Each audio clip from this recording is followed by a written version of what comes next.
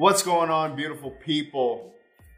Welcome to the first episode of Creative Roots, the podcast where we go through with some of my favorite creators and maybe some of your future favorite creators, and we talk about their origin stories, talk about their struggles and their journeys as creatives, and see where they started from and where they're going.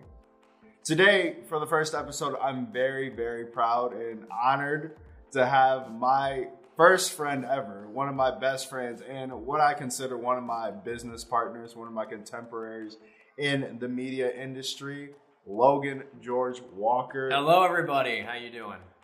Oh, what is it? Is Logan Walker DP? Yeah, my username, my handle on Instagram is Logan Walker DP. You can also find my website at loganwalkerdp.com. Okay, awesome. Now, Logan, I obviously have known you from the jump, although there was a little bit of period when we were like elementary school to middle school where we didn't see each other. But let's talk about where you started. Where I started, I got interested in movie making or filmmaking probably when I was around 4th or 5th grade.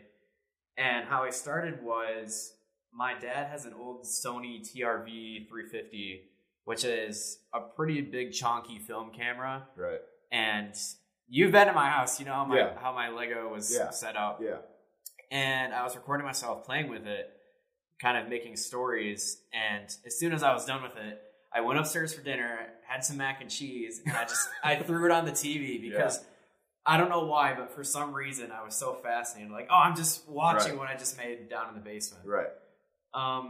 It pretty much stemmed from there. I don't really know why I was so fascinated with it, but just learning on that huge film camera, oh my God, like what we're using now is such a huge difference. Right. I definitely agree. I too started with some of my toys and whatnot. So obviously you kept on making those little Lego films, but at what point did you realize that you wanted to be a creative? Like, this is what you wanted to do for a living? There was a period where I bounced around, I think also that time period, because I was interested in film, but that wasn't, at that point, that's not what I knew I wanted to do. Right. I bounced around with the idea of doing stand-up comedy. Right. Becoming an actor, right. A rock star, because I had that period where Guitar Hero 3 came out and everyone wanted to do that. Right. And I also wanted to be an astronaut, which right. There's no way I was going to do that. There's no way I was going to do that. Right. But once I got a new camera, it was a Sony a Canon camcorder in 2011, and I actually was playing with digital instead of tape and not Windows Movie Maker. And I was using Premiere. I kind of fell into the groove of like, I really like doing this as a hobby. Mm-hmm. And, a lot of people change their career path as they're younger. And even older people do. But for some reason, I've always knew, like, that's the core. Like, that's what I want to stick with. Right. There was never a time where I questioned, and still to this point, that, like, maybe I'm not supposed to do film or photography. Right. Maybe this isn't my path I definitely relate to that 100%. I'm the same way. Like, no matter what else I do, I know at the end of the day, film and photography, like, that's what I want it to be. Yeah. But that's really cool. I love that. Now, you mentioned doing it as a hobby at first, but what was that transition like from hobbyist to making it professional? Oh my God, it's so scary. So the first time, when you say professional, are you saying like the first time you start doing it for money? Like you're like, okay, I want to start making money off of what I do.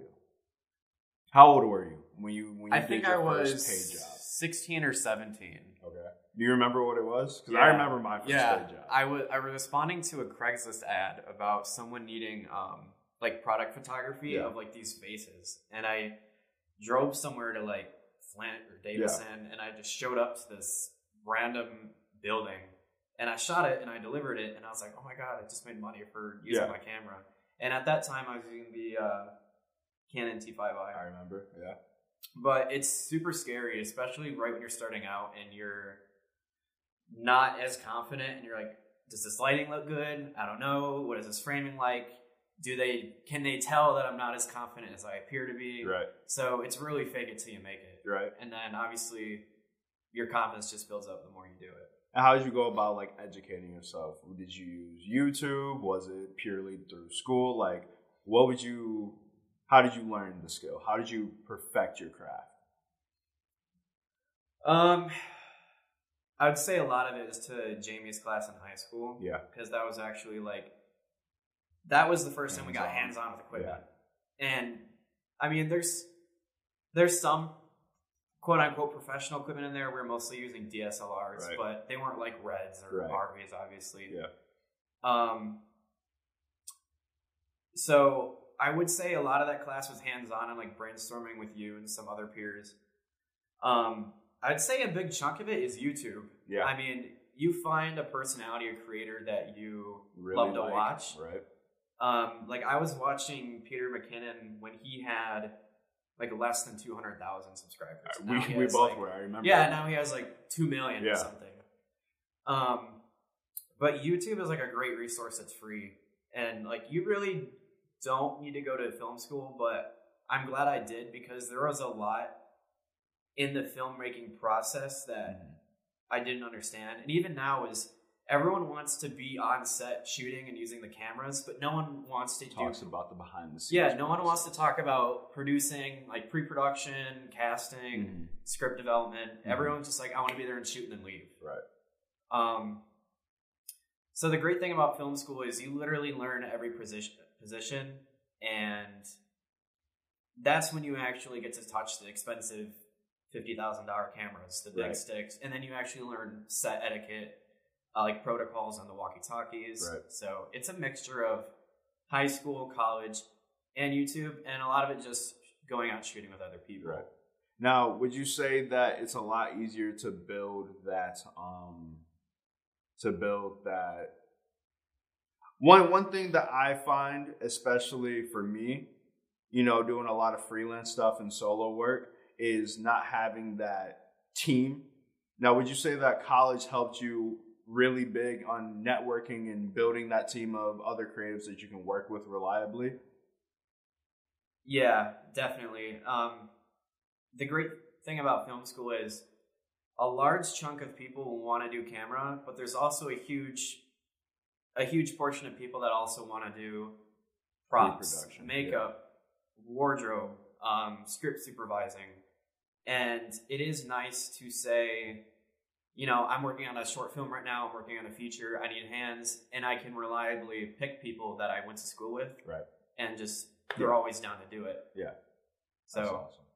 Yeah. So there is value in film school. Value. It might not just be like the knowledge and things that you're learning, but especially if you can afford it, I would say do it just for the networking, or try to go to film clubs and things like that. Would you agree with that?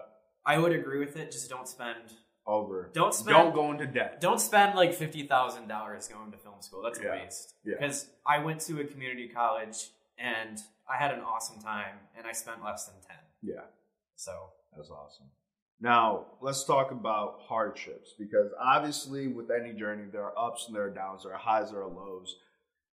Was there ever a time where, you're post-high school, that you just really felt like giving up? That you're like, I might not be able to do this how I wanted to do it. And how did you overcome that? So you're talking about was there ever was there ever a time that you wanted to give up on your dream of being a creator? There was never a time that I wanted to give up, but I think there was a lot of periods where I was second guessing myself. Right. Especially and when you're part of like Facebook groups of your community of like filmmakers, and you see them, oh, we just made a short and it won this many awards, we just got accepted into this, blah blah blah. And if you're not super active and you're just seeing people make all these steps ahead of you, it's kind of deters you away from, it really demotivates you. Yeah. So yeah, there's never a point where I wanted to drop the hobby, but there have been times of like, what am I doing right now? Right. Like, am I making really worth it? Yeah, am I really worth it? Am I making progress? What's going on? Yeah. How did you overcome that though? Like, what steps did you take to fight that?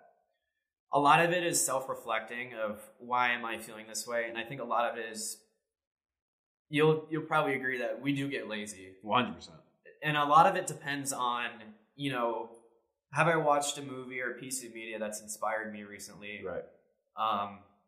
What's the weather like? Right. Because the weather also determines a lot. Do I want to go out? Oh my God. Freeze? Pull out my camera? Do I want to get wet? Right.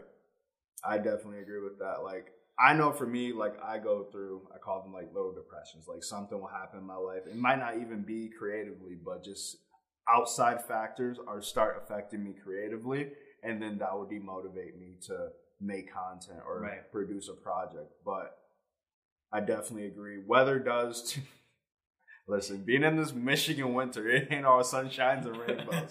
It's gray and it's about to snowstorm right now. Yeah. But I think for me, at least, what definitely helps you get out of that rut is to surround yourself with other people. Surround yourself with motivating people. Like, I know if I'm feeling demotivated, I hit you up. We might talk around ideas, text, Snapchat each other. Like, oh, what if I did this? You're like, do it. Let's do it. You know what I mean? So major key and major point if for anybody going into a creative field is build a team. And I think growing, like when we were starting out, would you agree like that's something that we lacked? Like you and I going out. I think after we like split, because like me and you, we were like that dynamic duo, because like had the perfect chemistry when it came to like working together. And then like once you left and like I left, we went to two different sides of the state. Like for me, I know that I struggled a lot, finding people to work with and like I guess sort of trusting people to work with. You know what I mean? Because it's very hard to find people that you know is going to show up. Yeah. Now, what's your next goal or your next milestone that you want to reach as a creative? What are you working on right now? Where you see yourself headed? Well, right now I work for a film production studio in Winter Springs, which is about 20 minutes northeast of downtown Orlando. And I work with my girlfriend, Marie, and her and I are filling sort of producer roles right now for this company. And we're working on 2 episodic series and 2 or 3 feature films in the works. Oh, sick. So we've been working on those scripts for, I want to say 5 to 6 months now. And we just got our website up and going, unityfilmsus.com. And, I never saw myself as a producer. I always just saw myself as camera guy. But I've been very grateful for this time to learn, like I said, like the behind the scenes of what it takes to make a film, get a feature going. Yeah. So we are hoping probably Q2 or Q3 this year, we're going to start shooting one of the series and hopefully one of the feature films. And Marie and I are going to take turns DPing on them. That's awesome. So that's what we're working on right now.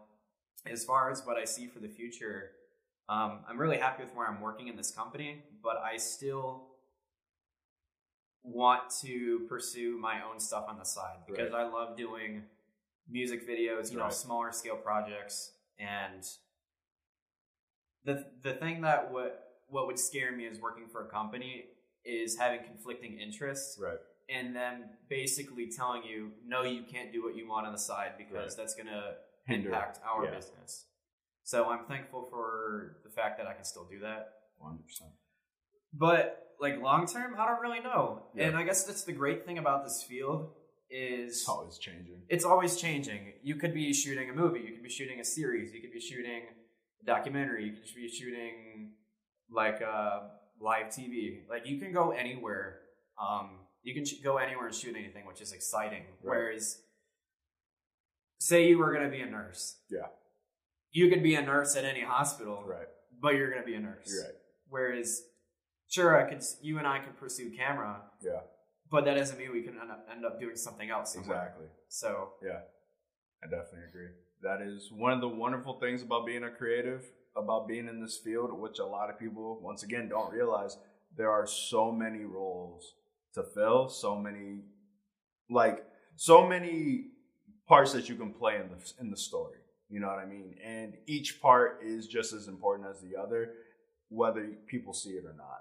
Yeah. But I do want to thank you for your time here, but I do want to ask you one more question before we close this thing out.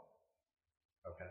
If you could give any piece of advice to somebody listening to this right now who's at home, who's at work, who's driving right now, and they are aspiring to be a creative and they want to pursue this career or this passion, this hobby, and they want to make money off of it, or they just really want to get into it and learn it, what piece of advice would you give them? A couple things.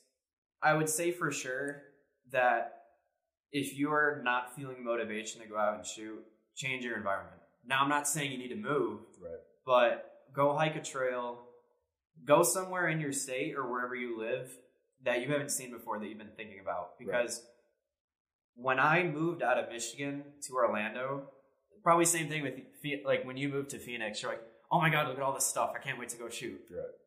But after you sit there for a while, you get used to it, and it becomes stale again. Yep. So it's really important to always change your surroundings and who you kind of take with you. Yeah.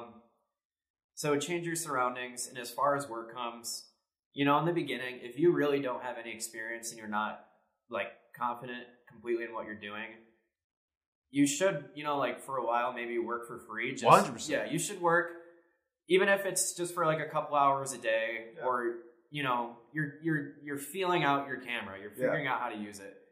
But you need to learn when you reach that point that you should start charging people, 100%. Because you do not want to undersell yourself. Because if you...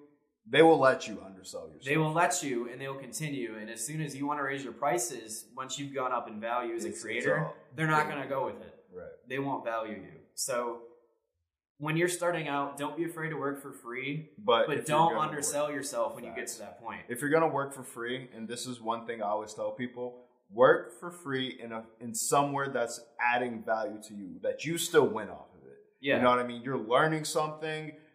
There's a takeaway. This is a project you can add to your portfolio, something like that. Yes. You know, don't work for free just to say like, oh, I did it. Work for free in something that can give you something greater than money, some piece of knowledge and everything. I did a whole 90-day internship for free just because I was learning, and it showed me business practices. You know what I mean? I'm pretty sure you've done similar things. Yeah. So it's 100%. I definitely agree with that point. That is a major key, especially learning and starting out. But yes, also know your worth. Know when you need to start charging, even if it's a little bit. But slowly build that up. Yeah. And I will say, you should pursue more than short films, because short films are great ways to explore ideas and learn how to work with people. But the problem is there isn't a lot of money in making short films. Yeah. So the way I see it, and I had a conversation with my boss with this, is the only time that you should be making a short film really is it's either a proof of concept for a feature, right, or you are learning a new technique from it. Right. Like, we're going to try this camera move. We're going to try this equipment with it. Right. So short films are great, but don't get stuck in the rut of, oh, okay, I'm going to make another short film. Okay, I'm going to make another short film. You submit it to festivals and you win awards, but how are you making money from that? Right. Major key. Yeah. All right, bro. Thank you. Thank you so much for your time. Thank you for having me. Thank you for being my first. Listen, humble beginnings. Next time we have you on, we'll be back in AC, I promise. Yes, we can do this in the mountains. Exactly. But once again, guys, thank you so much for tuning in to the first episode of Creative Roots Origin Stories. I'm so honored and lucky to have my friend Logan Walker here with me. I'm hoping that from this podcast, you guys have gotten some sort of value, learned something, or something to take away and think about. And rate this thing 5 stars on Apple Podcasts, Spotify, wherever you listen to. Drop a comment and drop some questions. Thank you guys so much. We'll see you soon. Peace.